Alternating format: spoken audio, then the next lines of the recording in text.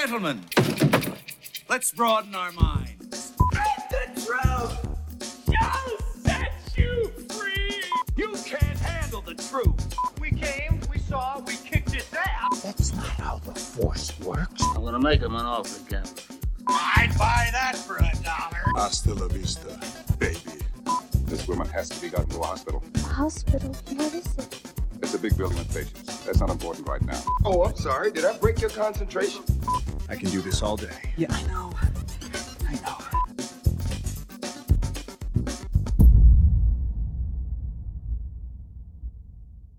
Hello and welcome to the Creative Control Movie Podcast, episode number 10. In this episode, the team discuss how we would introduce the X-Men and their fellow mutants into the Marvel Cinematic Universe. We'd just like to point out that this podcast was recorded prior to the Disney Investor Day on the 10th of December 2020 and before the release of WandaVision on Disney Plus on the 15th of January 2021. We hope you enjoy the show. Hello and welcome to the Creative Control Movie Podcast, brought to you by Zito's Gang. This is where we reshape cinema for the better. I'm your host, Kenan Eckler, and thank you for joining us for episode 10.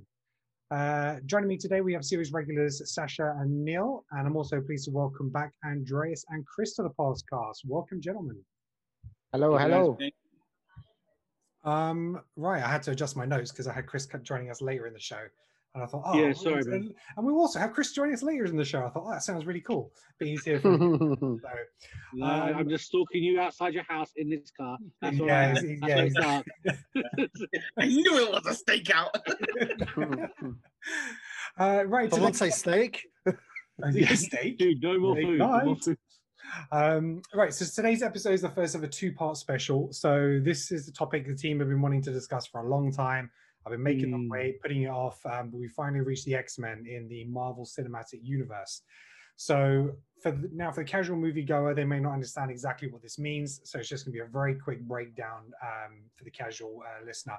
So back in 1993, Marvel Comics were strapped for cash, and so they sold a lot of their movie rights to their comic book characters, which they sold to X-Men along with Fantastic Four to 20th Century Fox.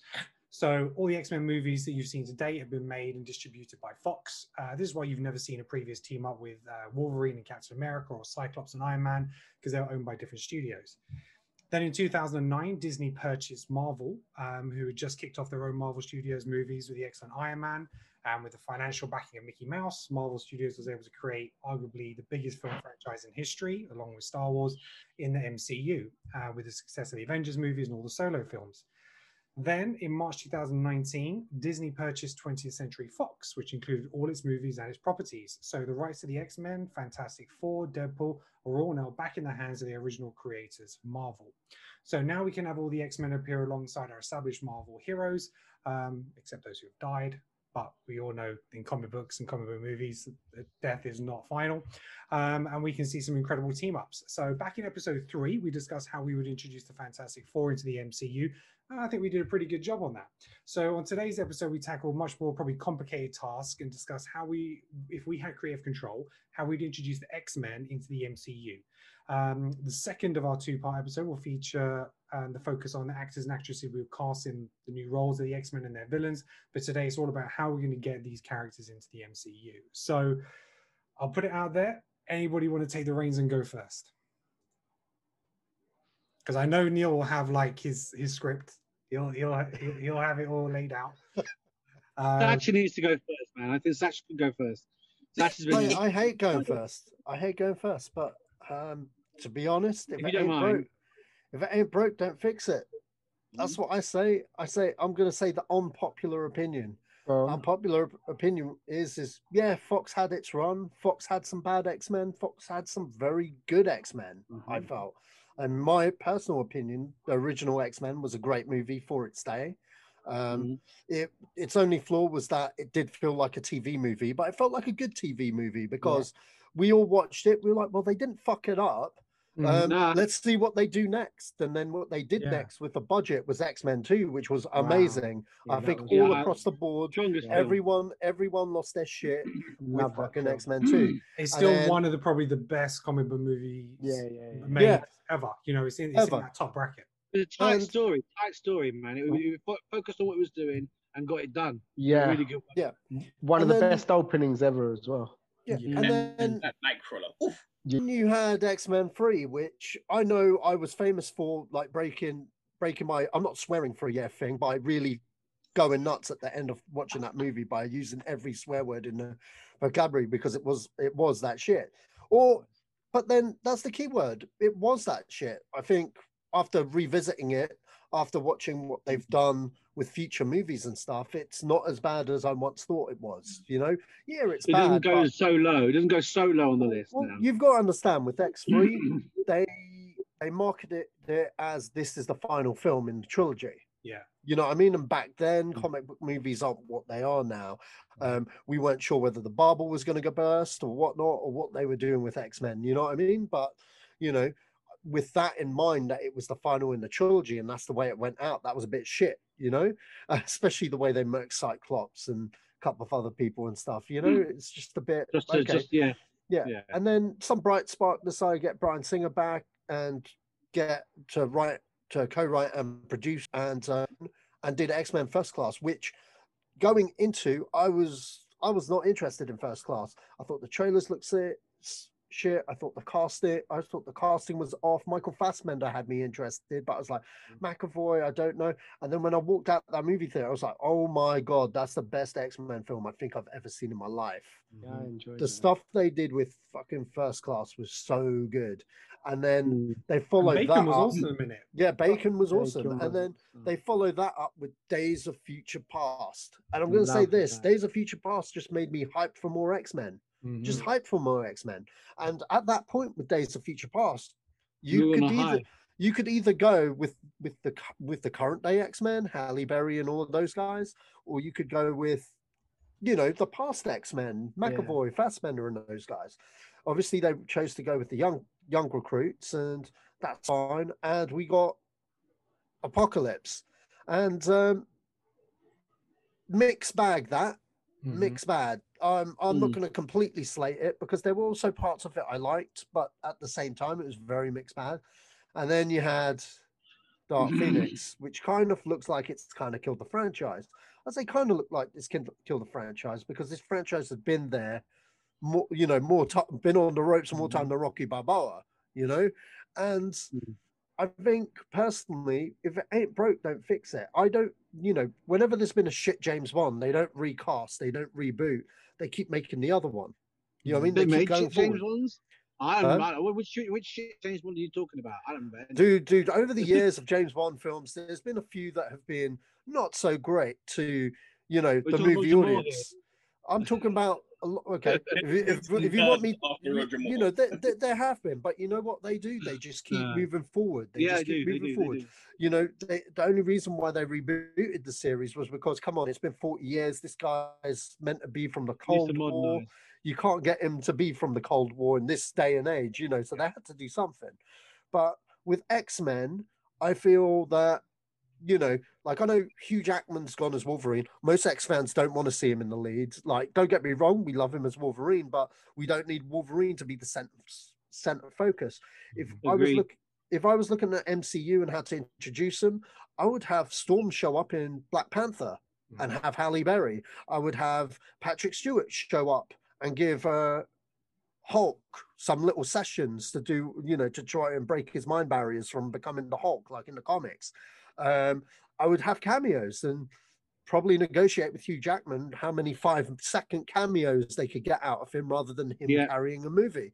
And you don't even have to get ripped. Just wear that leather jacket will de-age you, whatever the fuck. You know what I mean? Like, he doesn't need to be front and center. We've told that story about Wolverine again and again. What we need to do is what I would do with X-Men. I would look at McAvoy, look at Fassbender, who have both openly said they are eager to come back. They've said they're not done with those characters. For the X-Men movies, standalone movies, put them in the past, put them in the 80s specifically, so we don't ever have to go near Dark Phoenix. Fuck that movie. You know what I mean? Fuck that movie. So have it canon, but have it in an alternative universe timeline, since we're going through Multitude of Madness and you've got Deadpool with Ryan Reynolds still attached. He's fixing the Fox universe as it goes at the end of Deadpool 2. So maybe Dark Phoenix went with it. And Apocalypse 2. Fuck that film. With two ways. If you have Apocalypse, as much as I thought it was a mixed bag, the ending had me hopeful for those X-Men in those uniform, and I felt the young cast that were cast in the roles, I thought they were pretty good. So I was like, let's set it in the 80s, set with that cast. Boom. Maybe we could have more faithful adaptations of their outfits. Where's the MCU link? Well, for other movies, get in the classic X-Men. James Marsden makes a cameo. Maybe have Hugh Jackman show up in Spider-Man, But for the main X-Men, where's that MCU linkage? Well, we've got Ant-Man out there in the form of Michael Douglas. You got he's old and ancient, maybe CGI, or hell, if you've not seen his son, Cameron Douglas, making the rounds right now on the TV, looks just like his old man. You don't need the CGI with Michael Douglas. Get his son to stand in. You can get who else is in the 80s? Who's about? Peggy Carter.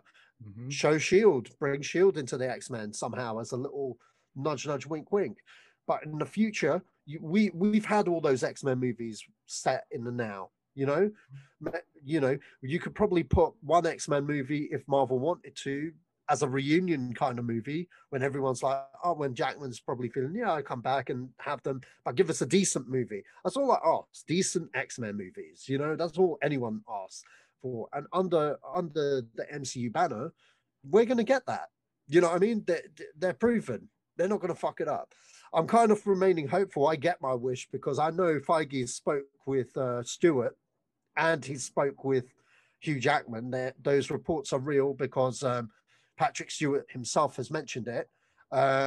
Stewart's only interested if Jackman's in. That's what it comes down to. But Stewart said he wouldn't come back. He did say he wouldn't come back, but I reckon if Jackman came back, he'd be back. He came back as Picard. Need him back.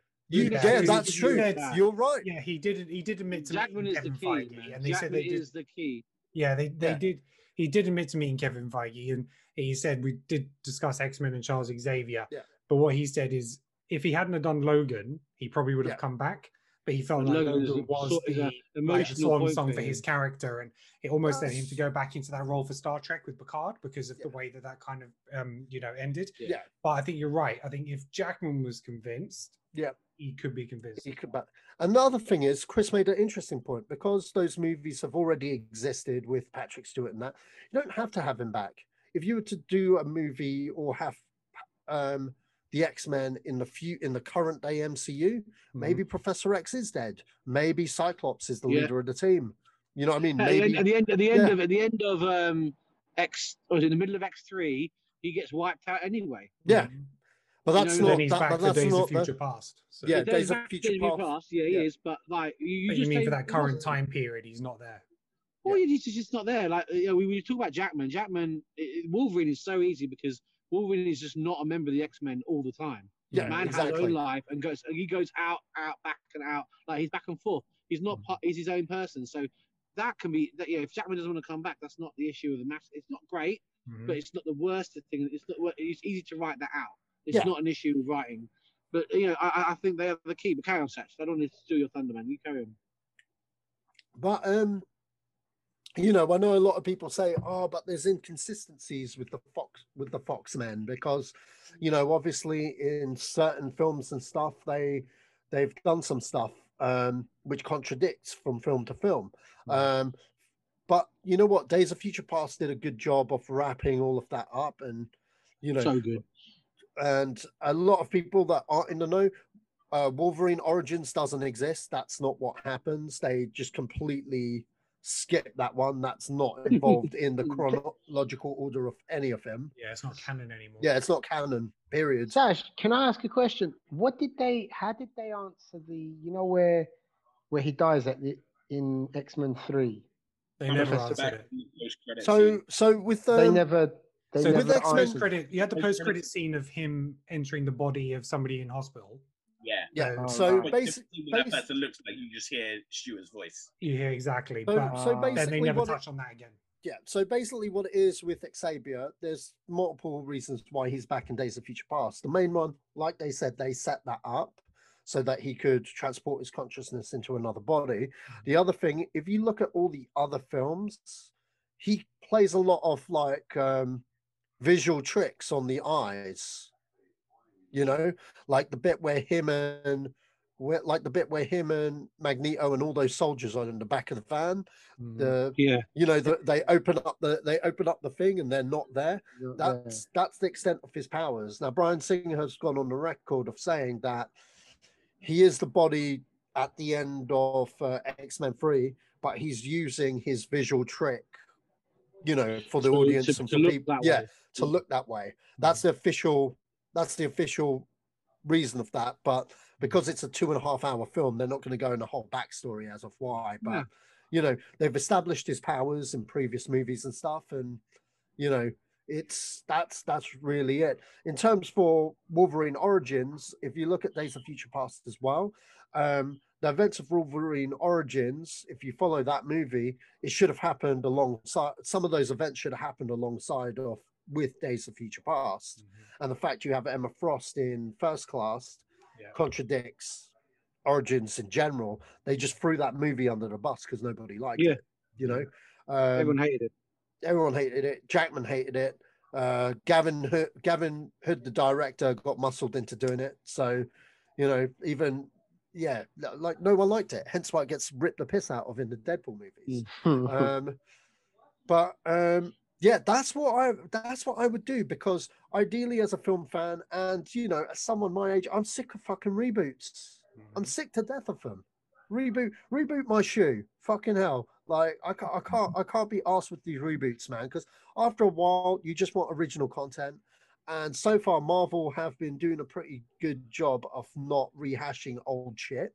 And I'd rather they not. There's only one IP that I want them to rehash. Only one, and that's Fantastic Four, because I believe we have never had a good Fantastic Four movie. And that's the certainly only not the thing. MCU vein. MCU do such a good job of that. Those characters. Yeah, exactly. But with X-Men, I say, Stuart, Jackman, yeah, cool. Give Marsden his time to shine, maybe. You know what I mean? But have him in Avengers movies, have him cameo, and give us decent X-Men stories set in the 80s, and give us our real costumes, So yeah, that's all I have to say. Okay. All right, Chris, do you want to go next? Me? No, I suppose I could. I mean, my interest with them is similar. I want to get some of the things that Satcher is talking about. I think the key is Jackman. I think, and actually, he's the key actor to sort of link things in. But also, the key film is this Multiverse of Madness. I mean, the stuff they're talking about with this film. I mean, just the amount of cameos, talking about like a 3 hour just for the cameos one after another. Like the stuff they reported today about John Krasinski, Tom Cruise, like all the stuff that's been coming around, like what they might be doing. A lot of it is just sites making up something, or they might have heard something from somebody's grandmother who was laying next to somebody else's grandmother. Well, I think these things are kind of true, because like a lot of the sources, some of the sources seem legit. It's hard to know exactly which ones they're pursuing, which ones are just ideas. That's right. Yeah, John Krasinski as another Captain America. I'm like, nah, he's my Mr. Fantastic. I don't want that. I don't want that. Yeah, exactly. Yeah, I don't want it. But that's the one is that film is the key thing for me. Is the key thing, and I would be looking at that because Wanda's in it. So I think we need. I'd be looking at the whole Scarlet Witch angle of, and Satcher talked about it before with him personally, like about hiding mutants from detection through her, and we don't even know about it until maybe there is some sort of psychic break through her, through either built up through one division of like pressure and then explored in Multiverse of Madness, and we come out at the end of that film with this revelation that mutants have been around, we haven't noticed. And that's the starting point. In another dimension. No, like no. Like so, like in like I don't know how to explain it. Like Wanda's powers allow her to alter reality in the same way as the Reality Stone did in the Gauntlet. So she in some stories she's been able to alter people's perception of mutants as not being there, as not being mutants. So that it's almost hidden them from being seen. And that can be the start. They might start small with that, and then you introduce them through. And at the end of Multiverse of Madness, they do whatever story they're doing with that. And then one of the trade-offs for her, maybe for them saving the day, might be she has to release this, like just to then expose them. It might be the end of that, and then that then leads into exposing them into the more wider world. The other thing about Multiverse of Madness that allows things in is like, oh, we talked about Spider-Man coming in, but also like a Multiverse of Madness would be perfect cameo for a Deadpool and Wolverine to pop out of one or something, like a 5-second cameo together, because they've been building this up for years, and we want it, we all want it. We don't even care if it's a 5-second cameo. We just want to see it. We just want our payoff.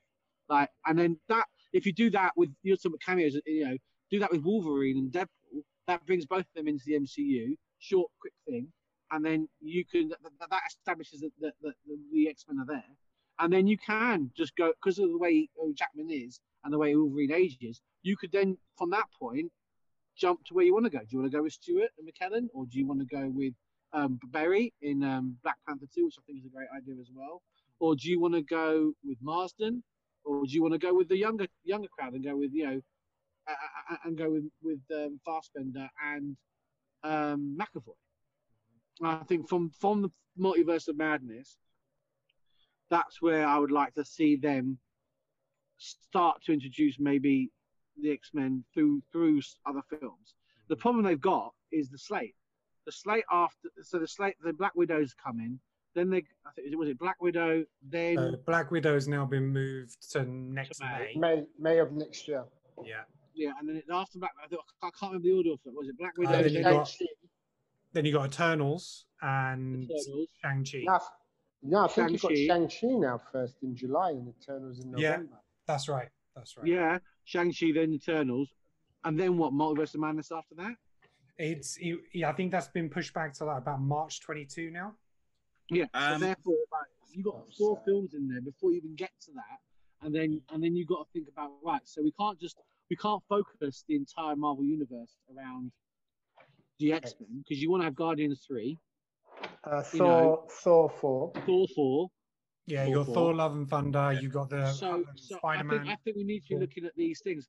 Thor 4 could have so Thor, the galactic ones like Guardians and Thor, can actually explore something from the X-Men in terms of the Shi'ar Empire, and mention them and link that in and start talking about Shi'ars, or meet them, or meet hey, have Gladiator turn up at some point or something, and just have him in the background, or have him as like introduced and not do anything, but you're linking that in. Okay, and then I think there's so many films coming out. There's no space at the moment in the schedule for a proper X-Men Marvel film, and they got to do it by little hooks. Chris, one thing I will say is that with the run of films coming out, of actual films, with the run of films coming out, none of them, I mean, the slate would technically make them difficult to make, but then you could have different production crews doing it. But I think within the realm of the actual films, they don't heavily influence it, because exactly. I mean, Black Widow is set in between Civil War and Infinity War. Eternals is set way back in the past. Shang-Chi, I don't know when that's set. It might be, I'm pretty sure it's set in present day, but probably due to where the location of it probably won't have a heavy entity. I agree. That's what I'm saying. That's what I'm looking at. I'm looking at those movies, and also they're already on the way of being done and produced.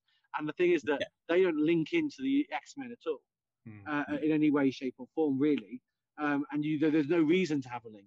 The first film that you might have a link would be Multiverse, and that would be for me. That'd be the starting point for a couple of things that I would be having. And I think this is what Sasha was talking to me about. Like, make it purposeful. If you're going to have these different realities or different things coming into Multiverse, make them purposeful to do something. So introduce the X-Men, or introduce Jackman and Deadpool as a little cameo, so we know that they are there. And then also Fantastic Four. That could be an opportunity to have a different Fantastic Four. Yeah. Or you don't do it. You do a separate movie. But well, that's just it. I mean, this current phase isn't set moving the Marvel story forward. The only ones that are Thor, Spider-Man, and Black Panther 2. Whenever whatever happens with that, at the moment that's in limbo for obvious reasons. But those were the three. The rest of the films on the slate were there to fill out the universe, for what Captain Marvel did. It was set in the past. Agreed. Which is another point which I failed to mention. The mutant issue, maybe mutants were already there. We just haven't. We just need a prequel to set that up. Yeah, basically. that's kind of where I'm. That's kind of where I'm headed with it. So you go, Ken. I'm done. So you go. Yeah. So the way I see it panning out is, I think for me, Scarlet Witch is the key. And so we've got obviously WandaVision coming up. That is going to explore her powers more, her capabilities. If don't know what the show is going to be about, but for me, it's going to be her. I would have had her struggling with the loss of people in her lives, i.e., Vision, her brother, and even her father. Right. So that's never been explored, obviously in the movies, but that could lay some foundations about this father figure missing from her life and stuff like that. Which, if you don't know, Scarlet Witch and Quicksilver father is Magneto. So, but in Avengers, can I just stop you about Avengers? They pursue the angle of because they couldn't use mutants at the time. They pursue the angle of them being engineered. Yeah, so exactly. You still do it through a donor. They took the DNA from Magneto, and then that's led to them being created. Yeah, so it was still their biological father. Yes, it was Von Strucker. Yeah, it was Von Strucker with the Tesseract. I think with the sphere, they kind of they retro engineered them and stuff like that. That was the Mind Stone in Loki's scepter. That's it. That's the one. But for me, they were susceptible to that engineering because they had dormant genes. So the way that I kind of see it is that this is all, for me, I would kick it off with the Eternals. So the Eternals is this basically the mythology in the Marvel Universe is basically godlike cosmic beings who are called the Celestials. They came to Earth and meddled with the DNA of mankind's prehistoric ancestors.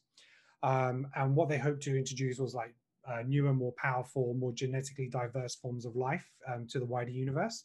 And basically, they got three forms of life. You've got your superior Eternals, you've got the Deviants, and the humans. So the way that I see it is humans obviously didn't receive the powers that the Eternals and the Deviants had, but because of their experimentation with the human DNA, that those kind of mutant genes are in the pool. So they've kind of just gone through history, developing, passed from generation to generation, but there's never been a cause or anything that's activated that mutant gene. Yeah. So then what I would have is, because you got the Eternals first and then Doctor Strange is much later, then you'd have the multiverse as part of Doctor Strange too. And Scarlet Witch is going to have a big appearance in that. And I would have a moment where her powers kind of basically explode and they activate the mutant genes across the world. And for me, that is then how you start mutants. So everyone's already had this dormant gene, but they've never been referred to mutants before because you never had them before. There's been other thoughts about how this could happen. You could have done it quicker with the snap. You know, it's like gamma radiation from the snap might have activated genes, this, that, and the other. But I would definitely link it into the Eternals because that is very much. Well, you got the mists as well. You got Terrigen mists. Yeah, it's going to be set way before coming to Earth and that stuff. So that's kind of how I would do it. And then once all those genes are activated, I would then have individual characters pop up in different movies. So I would completely recast. I don't as much as I would love to have seen Hugh Jackman with the MCU. If he's not going to be with Chris Evans, Captain America, and Robert Downey Jr. Iron Man, I don't want it anymore. So for me, that's kind of past. Hugh Jackman is a representation of the Fox universe, and so I would steer clear of that. I don't want any of that to do with my MCU now. So as much as I like the casting of the reboot, in terms of like Cyclops and Jean and Beast, Nightcrawler, all that kind of stuff, I thought they were really solid, and it's unfortunate, but again, I just wouldn't use them. So for me, pretty much what they've done with the Avengers, I would have individual characters pop up in different movies, establishing these characters to a point where Charles Xavier is introduced into the MCU, and he will eventually, like Nick Fury, bring these mutants together to form the X-Men for a purpose. So he's going to be going out on a recruiting mission. A little bit like sort of like First Class, you know, where him and Magneto going out and trying to find people to join their team kind of stuff. So you kind of have that kind of situation, him going out, popping up in different movies, saying, you know, you've got skills, you've got talent, come to my school, I can help you develop them. And that's pretty much how I'd have. So unfortunately, as much as I'd like to introduce some characters in Spider-Man, I think because of the rights issues with Sony, that's probably not going to be able to be done. But I think Storm in Black Panther is absolutely ideal. That absolutely makes sense. I think you could have you would have Cyclops show up in another movie. You can have maybe Cyclops show up in a Disney Plus TV show. He could show up in the Ronin Hawkeye show. He could show up in Captain America and the Winter Soldier or Falcon and Winter Soldier. You can have these characters appear in Disney Plus shows and the movies to bring them into the recognition. The thing is, I agree with you totally about the movie going forward. So you almost have your separate X-Men and your Avengers, the new phase, and eventually you could have an X-Men versus Avengers movie. So that is kind of how I would separate them and then bring them together. We've also mentioned, well, just touching on that, we've also mentioned in the episode 3 podcast where we talked about bringing Fantastic Four, we talked about how we'd introduce Doom. So you'd have Doom in the background, who's going to potentially be the big bad. And, you know, you could just introduce these other characters in there. Christian Bale, he's going to be in Thor Ragnarok. And, you know, but again, his character's not been established. So it's like, who's he going to be and how's that going to play? So there's so many unknowns, like you say, with all these different films coming up, that it's an open playing field. But yeah, so I'm kind of opposite you guys. For me, it's a brand new clean slate. And I wouldn't have Deadpool in the MCU. I think that it's too difficult to separate that character from that Fox universe to bring into the MCU. So for you guys, if you're keeping it the establishment, that'll kind of work. But I think you'll miss the point of Deadpool by bringing him to MCU. You can have him as a PG-13. You can have him as that, but with that fourth wall breaking, this and the other, he's so over the top. I'm not sure how he's going to kind of play out with those other characters. Somebody might be able to write it better than me, but me at the moment, I don't see it. That could be something sort of way down the line. But yeah, for me, I probably wouldn't have him in it at the moment. The only two characters I see him with would be a Wolverine or Spider-Man. Those are the only two characters I can see him working with, because Wolverine wouldn't care what he's talking to the fourth wall. He'd be like, and then Spider-Man would be like questioning, like, what the hell are you doing? Like, who are you talking to? And that would be what it would be. But like, all I was gonna say was, I like your idea of the people coming in at different films. I just wonder how much time you're gonna have to devote out of these films that's going to be about X-Men. Is it going to be a credit scene? No, they'll be supporting characters. So there'll be supporting characters throughout different movies who potentially, I think Marvel will want to utilize sort of like characters not really used before with the X-Men. I don't think they're going to go for the obvious like Cyclops, Wolverine and stuff straight away. No, yeah, I agree. And so when they pop up, you know, probably more characters like Iceman and Arcade Iceman and stuff like that. So give us some Chamber. Yeah, and Nightcrawler, you know, some of those I think will get more screen time in other movies. And, you know, whether they're mutants or whether they introduce it via the Weapon X program. So what you can have is you could have somebody come in, because Tony Stark is out of the game now. We talked about somebody else coming in to try and take over the manufacturing of weapons. There's a race for the new super soldier because Captain America doesn't exist now. So it's like, who's going to be the next super soldier? So then you have like this arms race, and part of that is going to be experimentations. You have the Weapon X program. So then you have all these creations from the Weapon X program that can lead on to other things. So you might have a combination. Yeah, I'd have that. Plus the mutants. Yeah. I've just got one question about, because I like your idea, but just so I got it clear in my head. So the mutants in your sort of like concept, they haven't been around since like the 70s or 60s. They literally, well, I mean, the mutant gene is dormant, but like Professor X will find out, oh my God, I've got the power to read minds and whatever after the snap happens. So what I would probably say for someone like Xavier and Magneto, they might have been exposed to something which turned their mutant gene on quicker. So much like Quicksilver and Scarlet Witch, they've been through something, either a traumatic event or something like that, which has kickstarted that mutant gene. Because they are so powerful, their mutant gene was able to be exposed quicker. And that's how I'd explain it. And because of their strength and power. So where others, it Well, needed. they're scientists, and they played around with stuff, and they Gamma and they were radiation working together. plays a huge part. Yeah, so like you got Hulk who was influenced by gamma. You had gamma radiation stuff. They were tracing it in Infinity War Endgame. So gamma could be a big factor. So they could have been exposed to something. Yeah. So that's how I'd kind of do it. But it's probably going to be more like a traumatic event, which brought out their genes kind of stuff. And that's how I'd have it. But everybody else is just learning. Okay. And as a consequence of the snap is, great, we've had all these people come back into our lives, but now we've got these new people that we didn't bargain for. And so that's when you have that conflict with the races, that we've had this whole population back. They're trying to get back onto their feet and reestablish themselves and reestablish the world, because everything was from half back to full. But now you've got this kind of new species. And so people are back, but now they're jealous of some of these other people that have developed all these kind of powers. And it becomes a scaremongering thing. They're scared of the unknown. And then you kind of have that race hatred thing going on. And that will play very much into like the movements that you got of Black Lives Matter and everything these days. You know, that mutant, hate crime and that kind of stuff. So that could play really well in today's, kind of. That is a powerful part of the X-Men universe. Is that, and that's a powerful story and message from the X-Men of how, and that was part of the whole message of the comic was about accepting people for differences and not doing that. So that's how, I think that has to be a key part of any.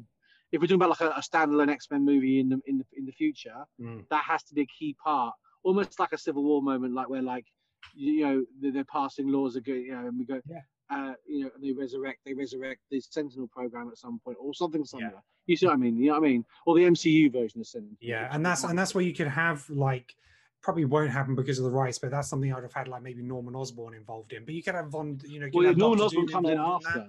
And stuff like that, So there's so many characters who can pave the way, who are wanting to, get in on the money aspect and the control aspect, following the fallout from the re-snap, basically. The thing for Norman Osborn is that he could come in after Weapon X thing, and he could be like, Captain America's gone, they can't find super soldiers, so go to Weapon X. That leads to the X-Men. So they then obviously cut. That's a big disaster for them because it creates all these mutants, and then. Whilst Norman's been being built behind the scenes of all these other films as this businessman, because originally, that had links to making him stronger, the gas, and then that leads to that development, which then leads him down that path. Yeah, because I think, we're playing the video game of Spider-Man. He needs to be a normal guy first, and then be led down that path.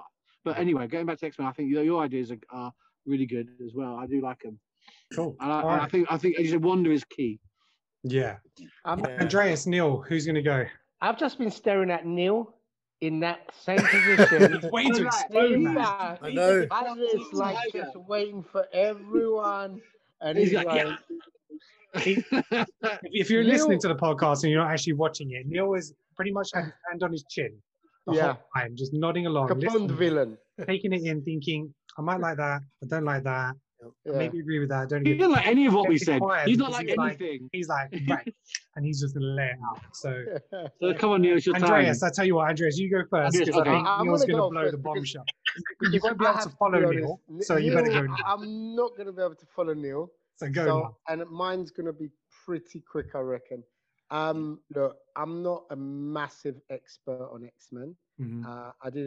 I haven't read many of the comics. I've read a few of the graphic novels, and obviously I'm a big fan of the movies.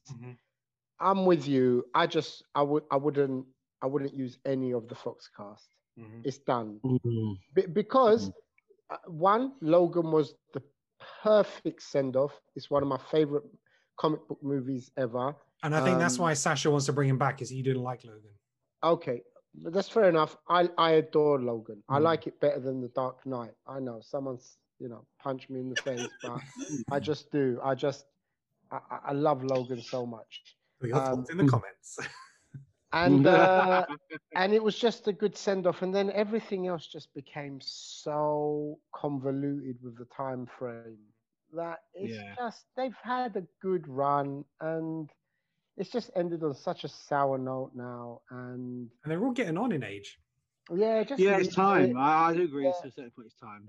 Just leave it. So essentially, that's my main thing. New cast, new characters. ignore what's happened. That's done. We had some really good movies. And what I would do is I kind of liked your concept. I was thinking of that as well with tying it in with the Eternals, because they've got a lot of films coming out first, so they're not going to be able to jump into it straight away. But they should be leaving, sort of just putting the groundwork in. And that whole thing about when the Eternals went back, when the Celestials thousands of years ago created Eternals and Deviants, there was this thing in between of humans that sort of got a little bit of the power, which is the X-Men gene. So my only thing was, when do they wake up? Like, when do they become mutants? Yeah. Because if they've always been, then surely they would have joined in the fight in Endgame, right? Exactly. But you look at the woman from what is it, the Eternal one, what's that one from Doctor Strange, and like I think her role just showed that people with powers, Ancient One, thanks man. Yeah, the Ancient One. She was there. She could have had a bigger role in that. Yeah, but she realized. But then I suppose she was a guardian of a stone and realized that she wasn't meant to at that time. So I understand that she didn't. But like, I suppose you're right. I mean, a young X-Man who's just got their powers, like a Cyclops, or even a Havoc, like an Alex Summers, wouldn't think twice about jumping in. So that is an interesting point. Because that's the only thing that I get stuck on. Have they been around for a while? And if they have, which of them have, and why didn't they help the Avengers in that fight to save the whole universe against Thanos? And that's why I can't think of them being around before, because Tony Stark picked Spider-Man because he found this person. He found a guy, even though he was like 15, 16 years old. So if there are other people out there with these kind of powers, he would have gone to recruit them. His technology would have known about it. Yeah. So I actually had an idea about that. All right, but come back to that. But it would make no sense. But you know what? Considering what I positioned, it would make no sense. Right. Okay. So it's like one of those ones where that'd be nice, but I'll get back to it later. All right. Cool. All right. So taking that angle out, then, I mean, I know we said Doctor Strange. It will make sense for a film down the line like Doctor Strange to then awaken the X gene. Have the event. Yeah, the event. I mean, I thought of the snap, but then the snap can still be referenced. I think the snap can still be referenced. Snap. I mean, there's nothing wrong with that. It's such a seminal moment. Yeah, because it was only briefly touched on in Spider-Man, just in terms of people popping up. And so essentially, new cast, that Eternals thing, the Celestials plant the X gene. It's been there for thousands of years, and some event. It could be the snap. It could be whatever happens in the multiverse triggers it, and you've now got mutants. And I agree with you, Chris, that it's really important though that they use the themes of what X-Men was about, which was the differences in people and civil rights and all of that. Which characters they use, I don't know. I'd like it to be X-Men that I haven't seen before on the screen. You guys know more about them, just because it just might be fresher to start with something like that. But, and this is a question for you guys because you know much more than me. Does it not make sense to lead with Professor X and Magneto? Like, are they the foundations and the staples of that universe? They're just two sides of the same coin. That's been the whole thing about them. They both want to protect mutants. One wants a more. It's almost like a Malcolm X, Martin Luther King thing. Yeah. Malcolm X was more militant about what he wanted. He would do. Magneto wants to do whatever it takes to protect mutants, and he'll do whatever it takes to protect mutants. And Charles just won't do that. There are things that he won't do that he wants to protect mutants as well. So it's kind of, they both come from a good place, and that's what the prequel ones, the First Class, Days of Future Past, did really well. They really explored that relationship between the two of them and how they are wanting the same thing, but are coming to it. And I get that. I completely get that. Points. Yeah. But I think for me, yeah, if they did a mix of characters, if they did, to be honest, like Gambit hasn't had much screen time. You could. I thought it's film. It's a problem. Yeah, I mean, we need a good Rogue, and Rogue is somebody you could probably bring in Captain America 2. Captain Marvel 2. Sorry, that's what I meant. Sorry, Captain Marvel 2. You want to kill off Carol Danvers in Why not, man? Film? You don't want her to have a. You don't want her to have a trilogy. No trilogy, man. No, you could have second film. You can have her as it's rewritten, but you can have her as the villain potentially. And so there's different ways of putting these characters in, and I think what I would do is I would have key people in the X-Men universe established first. So I would have Magneto and Professor X in the background, but before then I would kind of probably put in people like Sebastian Shaw and Stryker for Weapon X, and kind of these other people in the background first. The reference X-Men, but are not directly X-Men. I agree. Exactly. And then start seeing and them talking about these people with abilities, talking about mutants, and have the name dropped a couple of times. Then go to Eternals. And then once Eternals kind of establishes the actual mutants as a name and as a thing, then it could just be a throwaway couple of lines in the movies. It's like they've mutated, they're starting to mutate, this and the other. That is very much something that just opens the door. Then I would like I said, I'd have Xavier and Magneto been around for a little bit longer in the background. They've been like studying their powers, trying to develop it, because obviously they're friends first, and then they go on a recruiting mission, and then the civil rights thing starts to divide as they find more and more people like them coming out of the woodwork. They start dividing in terms of their past and their mythology and the way they think they should be treated. So I found like that having Xavier as someone who is involved in politics or some level of politics, and not being known to be a mutant was the important part, because he's already had established relationships. The same with Beast. Beast managed to break that wall between the human government and mutants really well, and that, in the comics at least, and that was kind of part of his character, was a go-between as well. I just feel like I totally agree with a lot of things that were said. I think we were heading towards maybe, like I said, for me, like I'm moving back away from like anything but a cameo for a Wolverine. That's it, and only in Multiverse, because you can look at different characters or different versions of characters, and that's it. I mean, that would be that. I mean, actually, I could even have it as like a post-credit scene. Yeah, like So I would go I would go Iceman, Angel. Maybe Mimic, Polaris. These kind of characters. Shadowcat. Yeah, exactly, and just go with these characters to start with, and then your other major ones can come in later on. Yeah, it's a shame because Psylocke is a great character that could be used more as a more established member of the team. It just depends on how you approach it from Apocalypse, etc. Yeah, but like she is such a major character in the era that Satch is talking about. Do you want to say more on that, Satch? Psylocke. Well, what you could do is, if you really wanted to retcon it a little bit more, they've got another year now before Black Widow comes out.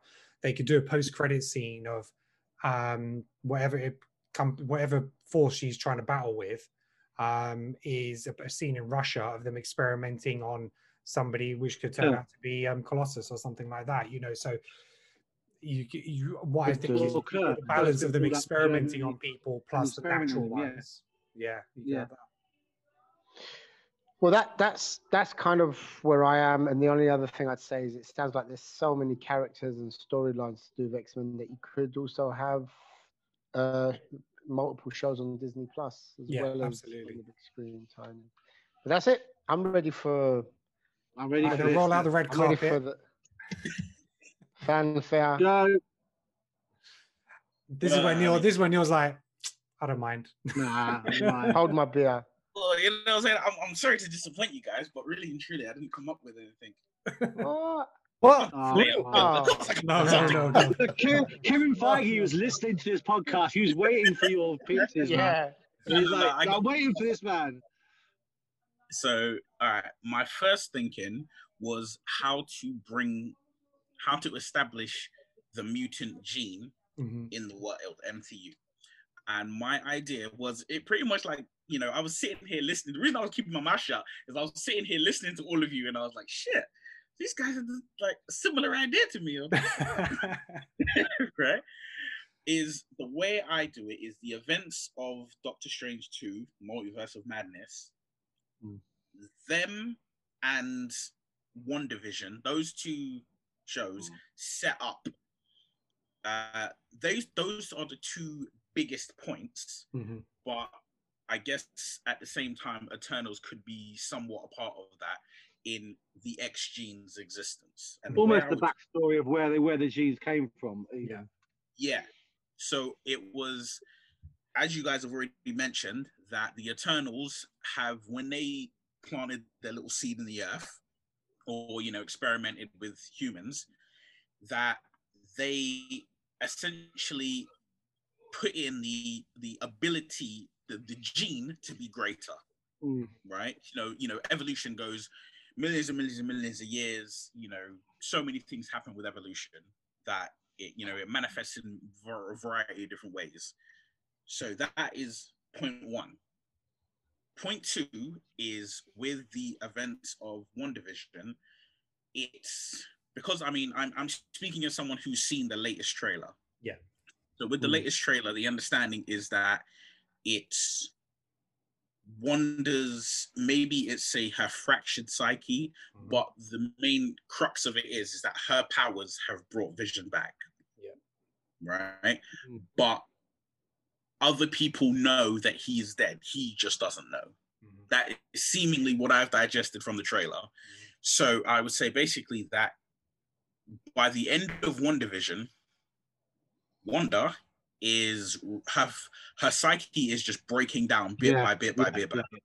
And Multiverse of Madness, how I would have it is it's the multiverse. So I would have it that maybe she's traveling through all these different multiverses, and Doctor Strange is basically chasing her through these multiverses, trying to get her back to try and help her.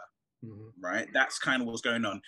And for Wanda, it's like every universe, every verse that she gets into, it causes her to see something different. And I would have it that maybe she gets... So maybe she could find Vision in one of them, and then that's the problem. She wants to take Vision back, and he won't allow it. One image I had in my head was her getting to one world in which she sees Quicksilver alive, you know, but in that world she sees him and he's alive, and when he sees her, he just sees her and he's like, hey, you know, gives her a hug as normal, and he's like, what's wrong with you? Why do you look so sad? You look, you know, you make the line, you know, you look like you haven't seen me in a million years, or whatever it is, right? And she'll, you know, and then, you know, it's her mind cracks a bit, and it's like, well, look, you know, the exploration of her powers and things, but basically, in a long-winded way, what I'm leading up to is that she goes to one universe where Doctor Strange still has the Eye of Agamemnon, which is the Time Stone, as we know. And she basically gets to a point where that stone gets used, and because of the nature of the Time Stone, which is rewinding or forward in time or whatever, it's used in such a way that in relation to her powers, something she does basically activates the mutant gene in such a way that people have the mutant gene. Now, and to tie all of this up to the snap, it's that massive cosmic force of snap, every half people are gone, snap, that same half have returned. It basically supercharges her, it supercharges her ability, but it also supercharges what the Eternals put in, that gene of being able to become greater. So what happens is that by the end of Doctor Strange 2, we arrive back in the normal MCU world, the normal world that we know it as it is now. We arrive back in that time, and mutants exist. Right, Yeah. But that is, we haven't even got to the movie of the X-Men or mutants, whatever. Exactly. Yeah. No, I agree. Yeah. That's how we bring it in, and then when we transition from that to the X-Men movie, I mean, I love the idea that Ken had of you introduce everyone individually, quite slowly. It's a process. I feel like it's like, obviously, yes, this is creative control, and this is if we were sitting in, the chair above Kevin Feige, and we're like, well, you do what we tell you, that's how it goes. But my outlook is really and truly, you've got Disney Plus. I would make a string of short movies, to introduce you to certain characters that you need, who maybe won't have their backstory delivered to you in the film. Right now, we have now reached the film, and the way I would do it is, so mutants have been popping up bit by bit throughout time, but because it's literally, it'll be like one, or like Frost, or like Emma Frost, like one person, or like maybe it's a few individuals who've popped up, but maybe no one of such a magnitude level of, you say your Magneto, your Jean Grey, they haven't really been popping up. It's like the first couple popped up, and maybe we established that there are obviously certain individuals who have been around a really long time, and they have massive amounts of power, but it's due to the snap, it's sped up. So now it's every couple of weeks people are becoming mutants, people are popping up with these abilities, and it happens under stress. So you're about to be in a car accident, boom, you've got powers. And what it is the world's governments. So we established that mutants are just randomly popping up, and what this does is the world's governments are having a really tough time with it, because there have been major incidents, like teenagers suddenly becoming mutants in the middle of an exam in school, bursting into flames or something. Your power manifests, and suddenly your the psychic blast of energy that you didn't know you have makes everyone in your year group catatonic for a month or something. So these things are happening, and they're having a lot of issues in dealing with it. And what then comes from that is the US. But basically, we get to a point where we find out that the Sokovia Accords don't cover mutants, right? Because the way the Sokovia Accords are set up, these are people who they're enhanced, but virtually all of them were given their powers in some way, shape, or form, whether it was, a gamma ray accident, whether it was a super soldier serum, whether it's just a suit of armor, whichever way you look at it, they were gifted these powers. The mutants these are just regular people who were born and at some point in their life manifest powers. So they're not covered by it. And what that leads to is the United States decides to draw up their own remixed version. Yeah, which is the Mutant Registration Act. Yeah, test and trace. Yeah. So they're kind of like really kind of pushing that propaganda.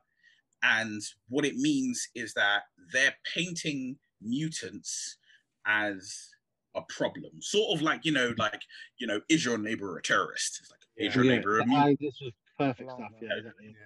So they're pushing that agenda, and it's obviously the public's perception is that mutants are dangerous. So that's the world that we've set up. My focus of the stories, I know people are saying we want new mutants. My focus of the story, my number one character is Cyclops, Scott Summers, because he's never had a fair shake in the X-Men world. True. He's always been the tool to use to push Jean Grey's character on Wolverine. Yeah, I just think and the young one, like you said in the films, the young one actually they kind of developed his character really well in the first few films, and like they really paced it out from like, was it from Days of Future Past, or was it from No, Apocalypse. Apocalypse, where they find them in, they go back in. No, it's Days of Future Past, where they go back and they find it's the Weapon X, and they find Weapon X, and then the kids are in. Yeah, that's Apocalypse. Yeah, that's Apocalypse. Apocalypse, is it fine? That's Apocalypse, fine. Yeah, but it's like I feel bad for him, but yeah, I totally agree. Yeah. Not a good stab of the shaking stick. Agreed. He's never had a fair shake, and in my opinion, if we're talking about X-Men, not the mutants as a population, but the X-Men, that team, that group, outside of Cyclops is the most important character. He is the leader of the X-Men, is the field leader. He's the guy, yes, when Charles Xavier is about, he's the boss, but Charles ain't going on missions. Charles is sitting there with his head in Cerebro, kicking back, watching YouTube clips and Facebook updates of what's going on. Cyclops is the man on the ground telling you like, yeah, Storm, this brother, Gambit, go get him, right? He's the guy setting up. So I'm like, we need a real heavy establishment on him. My establishment is that he's younger than he's been portrayed. How old? 19, I want like 19, 20. I want early. I want old enough to drink, but not old enough to have some miles on this soul, so to speak. Okay. But what I have is this is a very different Cyclops than we've got. He's a man on a mission, and that mission is to locate his brother. Yeah. Right. He's looking for Alex Summers. You don't really. He keeps it close to the chest. Why? But he's looking for him, and we find him in a bar, and on the TV screen is a news report. News report is talking about the mutant issue, and they bring up Dazzler. They bring up the fact that Dazzler, was this huge pop star, like we're talking Taylor Swift, Lady Gaga, massive. Yeah, she was. It's been exposed that she's a mutant, so her career is now in the toilet. What's her power? What's this mutant's power? She sings and shit. She sings. It's on a show. She can make light shows. To what? She can basically make light shows. Yeah. Nothing like dangerous. Like unless you're really close by, you're behind you. The thing is, every power can be dangerous depending on how it's used, right? Yeah, like it's not laser beams from the eyes, though, is it? And then we find out all the fireworks that have been going on in her live shows is actually her. Yeah, exactly. That's what we find out. Is she actually shows up in Dark Phoenix, doesn't she? She does. Right? Yeah. So we established that she's in it. She's been outed as a mutant. That's the end of her musical career. And, they talk about, they're interviewing different people about the mutant issue. And those people are like, well, some people are like, look, man, you just got to let people live. It was like, where was all of this outrage when the Hulk was there in New York? Where was all of this outrage when Tony Stark was around? Where was all of this outrage when this person showed up? Making the point of, you didn't care about people with powers then, so why do you suddenly care now? And when that one person kind of brings up, he's like, you know what? I kind of miss the days when, Captain America and Iron Man dealt with this kind of thing. Just to, because I think one issue that the MCU, well, I feel it has at this present moment, but I say it has considering there's one film that has come post, Endgame, and that is there isn't real significant heavy referencing worldwide about the fact that Captain America and Iron Man are no longer about. Yes, in Far From Home, it's related, like that there's a documentary movie about Iron Man and there's murals everywhere about him, but really and truly, that's seen through the eyes of like, oh, well, this is how it's affecting Peter Parker, who was, mentored by Iron Man. There's no mention of Cap whatsoever. Cap situation is more because he gives they're going to end up at some point dressing up Wilson as Cap. So that Captain America might be Steve Rogers, but then again, his actual person, that persona of Steve Rogers is not known to the public. It is Captain America. Yes, no, he is. No, he's known as Steve Rogers. He's known as Steve. But then, but the character of Captain America will be appearing again. Yeah, it's like a Master Sam. Yeah. So like that might explain why he's not in it, not as well mourned, so to speak. Yeah, because the character is still around rather than the man. Yeah, but I think but with that, my outlook was that a large number of the public are unwelcoming of Sam Wilson as Cap.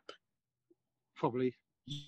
Like obviously there'll be some undertones of saying that it's because he's black and there's racial issues, but I think there'll also be other undertakings of you're not a super soldier. You really and truly you have no powers. You have wings. Okay, great. But there will also be things of like you're not as well trained. You're not in the position that Captain America was to be that guy.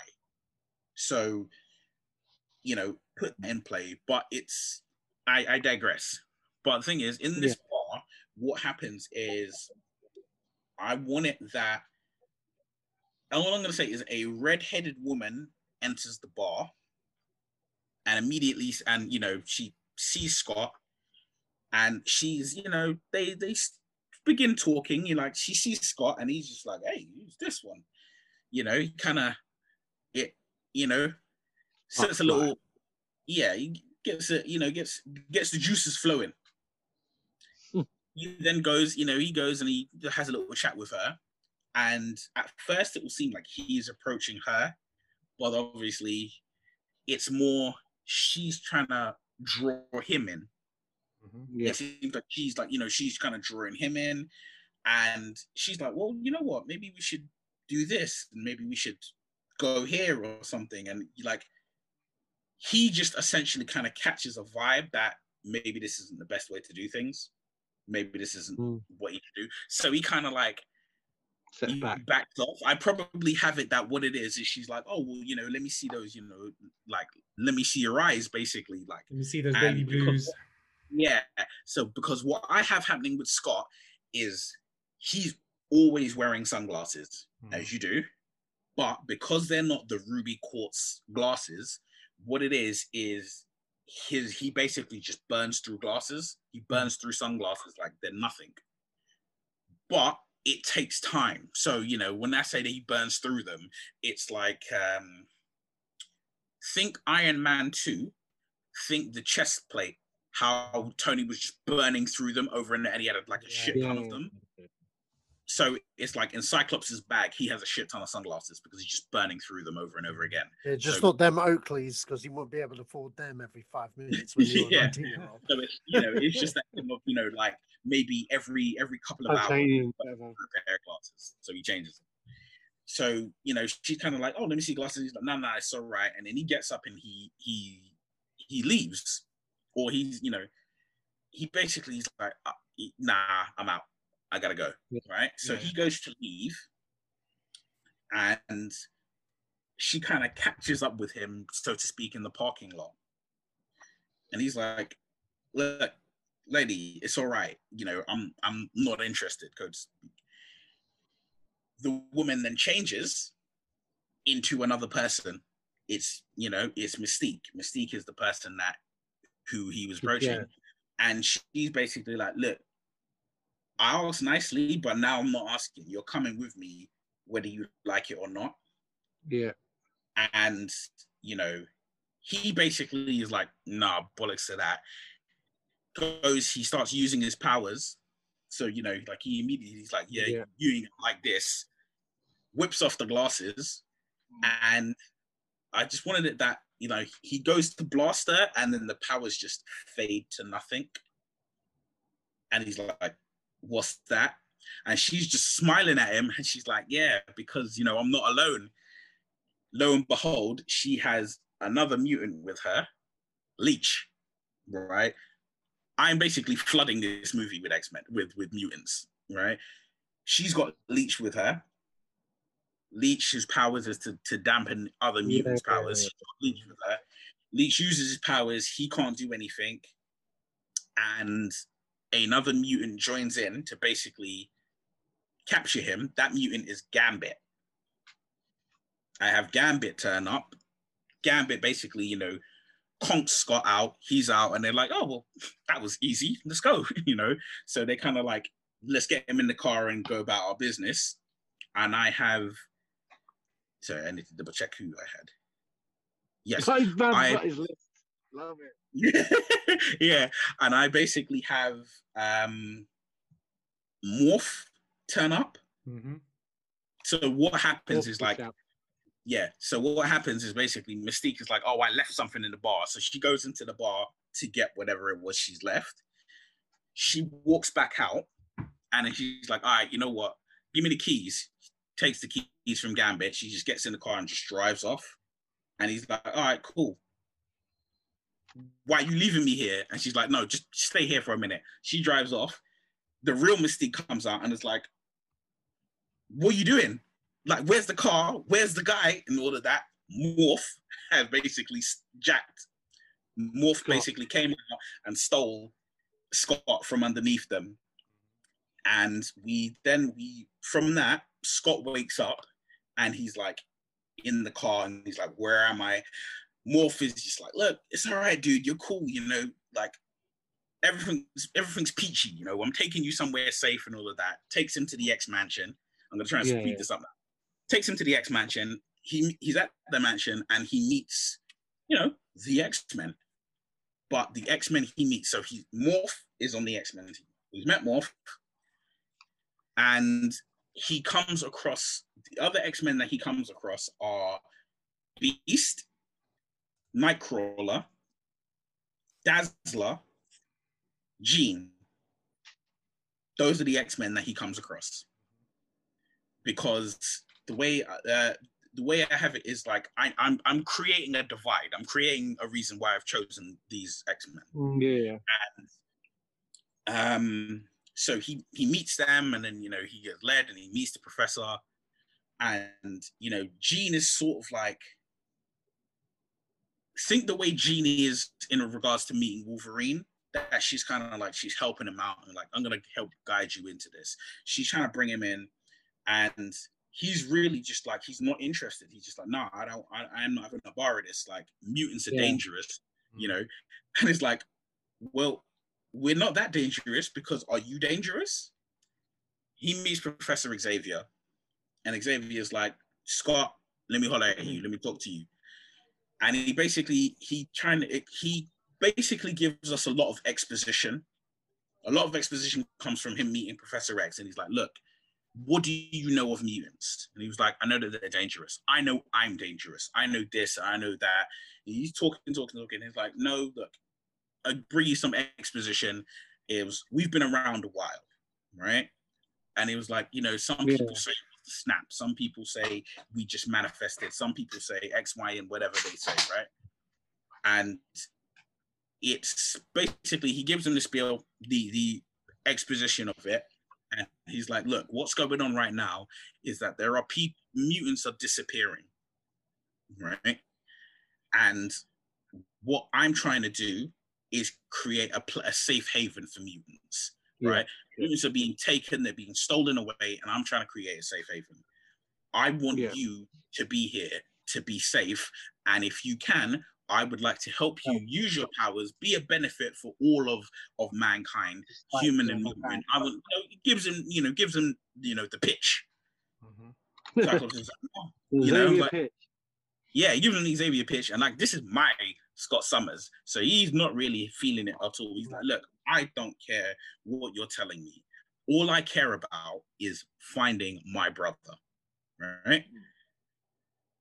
So that going through now, I've glossed over one important thing, which was when he is being seen to by Jean, as in, getting his medical once over, she inadvertently goes into his mind.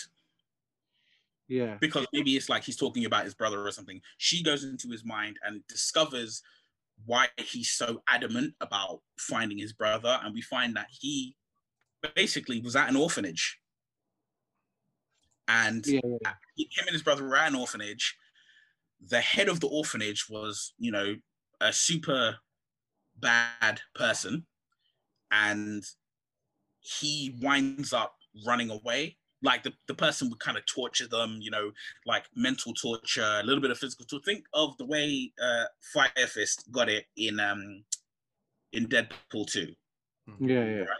To a kind of similar degree, there's an orphanage and people are being, you know, the kids are being punished, and that teacher was kind of like allowing the other children to bully Scott Summers. So he was kind of, you know, torturing him, basically prodding him with a stick to see how he worked. So that's what she's seeing. The whole thing's going on, you know, at the mansion. Now we cut back to Mystique and Leech and Gambit, who get back to their base of operations. And it's like, when they get back, Sabretooth, who's one of the mutants who's there, he's like, why are you coming back empty-handed? Yeah. He's like, why are you coming back empty-handed? And it's sort of like, she's like, well, you know, shit happened, didn't it? And he's like, you see, this is why I should have gone with you. And then Mystique makes the point of being like, yeah, the boss wanted the mutant back alive. And my Sabretooth, you know, he's just like, that super evil, I'm happy to be evil, C-U-N-T. And he's like, look, you can be alive. You don't need your legs to be alive. So I've never brought anybody back completely dead. Maybe they're missing two limbs, but it's nothing the boss can't fix. And she's like, yeah, whatever, mate. And she goes off. And at this point, we see the group, which consists of Gambit, Mystique, Sabretooth, Leech, and Rogue. Right? Rogue, Callisto, and Havoc. Yeah, Havoc, yeah. Now, the reason I have those characters is because, again, I'm building up a divide. And the divide I'm building up is that depending on your experiences, depends on how susceptible you are to going to who you go to. Yeah, exactly. So, you know, it's like, yeah, but the reason I have Beast and Nightcrawler on the X-Men is because they are immediately ostracized because one is blue and furry and the other's blue with a long devil-like tail, right? So they can't fit in society and they're abused. And like, I have it that they both kind of admit, well, Nightcrawler admits that there's a mutant underground, basically. Yeah. There's a group of mutants who are underground, you know, and as Scott is meeting all these other people, he discovers this. He's like, yo, you know, what do you mean there's a mutant underground? And he's like, look, you know, there's places everywhere in every major city where underneath, you know, like when you've got homeless population, you've got like a hidden mutant population of people who just keep to themselves and survive, basically. Maybe it's because they look so different, they can't possibly hide in plain sight. Yeah. So that's what's going on. And with, you know, everything's going down now. And we hear the boss speak. We don't get to see them, right? But we hear the boss speak, and we clearly get told it is not Magneto. Magneto is not the boss, right? Cut back to the mansion, right? Because, you know, the boss is like, oh, well, you failed me and I'm pretty annoyed by that, but don't worry, like, I've always got more. Like, there's always more people that you can find. And you're back at the mansion. As I said, Scott's being given the 411 on the X-Men and mutant kind and all the things that basically the general public need to know. And he then, basically, Professor X kind of like utilizes his ability just a bit to make Scott susceptible and make him more willing to open up and say, like, yeah, what it is. So he breaks down everything about, like, yeah, this is why, you know, I'm looking for my brother and whatnot. So he's kind of, you know, he's pissed off with everything that's going on, and he leaves the X Mansion, and I have it that Morph and Jean follow him. Sinister and the rest of the Marauders turn up, but this time it is Alex Summers who turns up, and he's like, hey, hi, bro. You know, a little skirmish ensues. Yeah, you know, a skirmish ensues, And the result of that scare mesh is that Jean and Morph Morph is killed, but Jean is taken, and Scott is like, like he's blasted away. So they're like, oh, maybe he's dead. Bye. Well, we got Jean. That's a better trade. All of this is going on, and I have it that basically at the facility, at Sinister's lab or whatever, he's working away on Jean. He's like taking her DNA and testing things out and all of that. Rogue and Gambit are really not really feeling it. What's going on? They're like, nah, this ain't etc. Yeah, she's like, this ain't what I signed up for. No. And so there's clear dissent between them. Scott and the remaining X-Men, they find where they are, they go there, they scrap down, big drag out brawl, and they win. I'm trying to speed this up because I'm taking ages, sorry. But they take it, they have a fight. Sinister gets away, and but we find out Sinister's been experimenting on mutants, but Sinister gets away, done. And a lot of the kidnapped mutants, we find out it's Sinister who's been taking them. They're all freed. Some of them go back to the mansion, and the Marauders, i.e. Gambit and Rogue and Havoc, they make their way back to the X-Mansion as well. So it's like, oh, we'll rehabilitate you. This is, this is your Wanda and Quicksilver situation again. I'm rehashing old plots from MCU, I know. But this is them being brought in. So that's that. And Scott basically, he's like, now I got my brother. I'm cool. I'll stay, kind of lead your team, so to speak. That would essentially be the end of the film, and I would have a mid-credit and end-credit scene. The mid-credit scene is now that everything's kind of settled and calm in regards to people kidnapping mutants. Xavier goes to meet his friend, who turns out to be Magneto, and he's like, they're sitting there having a real nice talk, drinking tea, playing chess, all of that good shit. And he's like, oh, you know what? I thought it was you who was taking mutants. And he's like, I want to, even though you didn't know that I thought that, I want to apologize for thinking that because you're my friend.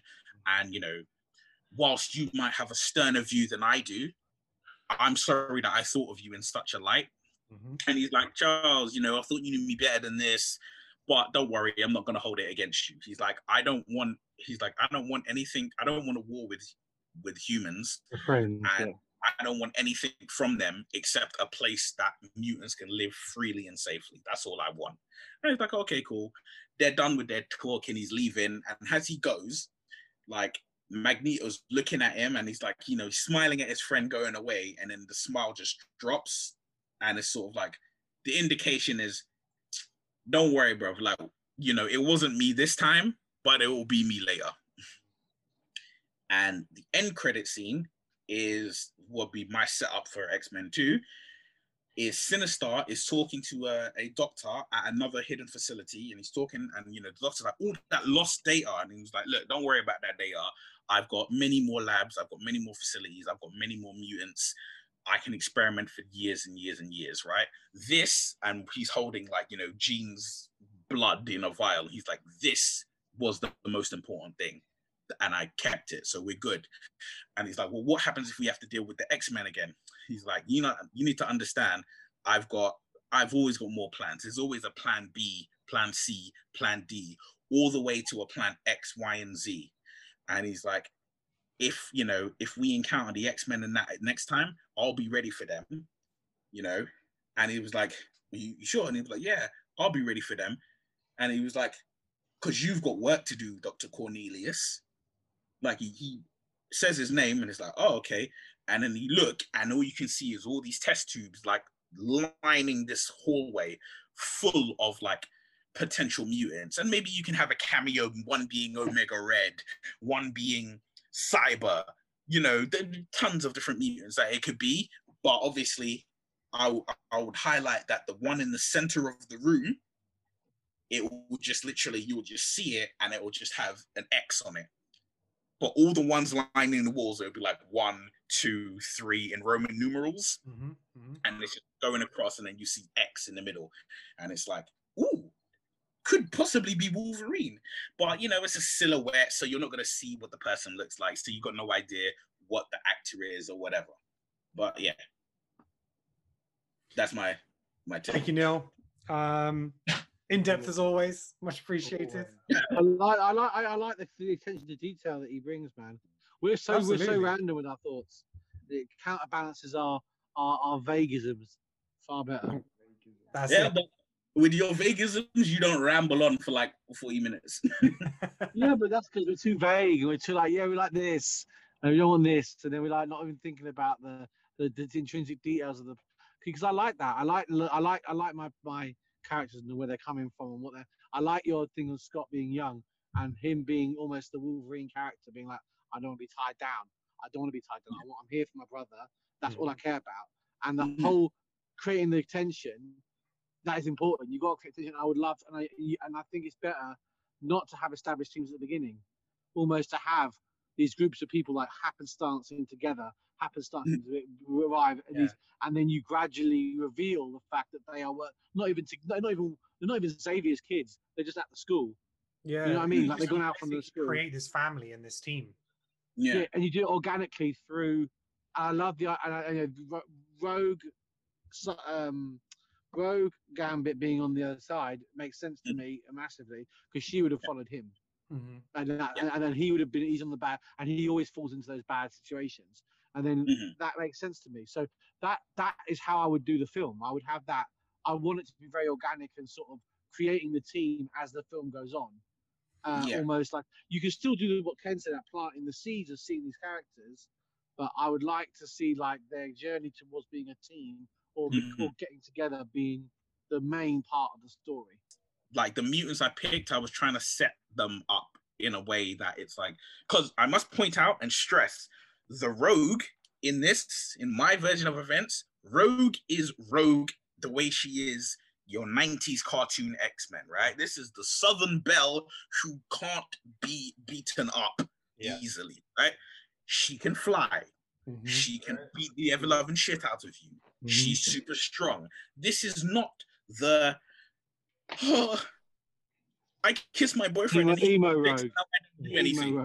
No. This is the one who's like, you throw a tank at her, and when the tank hits her, throws it back. Like, it's like catch it in midair and toss it back. The thing is, I like that, but the thing is that I just think the untapped potential of a Rogue Captain Marvel appearance is so enticing to me. Like I almost want to have that as part of a Captain Marvel as the end of Captain Marvel's journey. Once she is done with whatever they want to do with her, that would be my way of getting rid of her. It's just so clearly, like for me personally, that is, and you can introduce Rogue as almost a hang on with.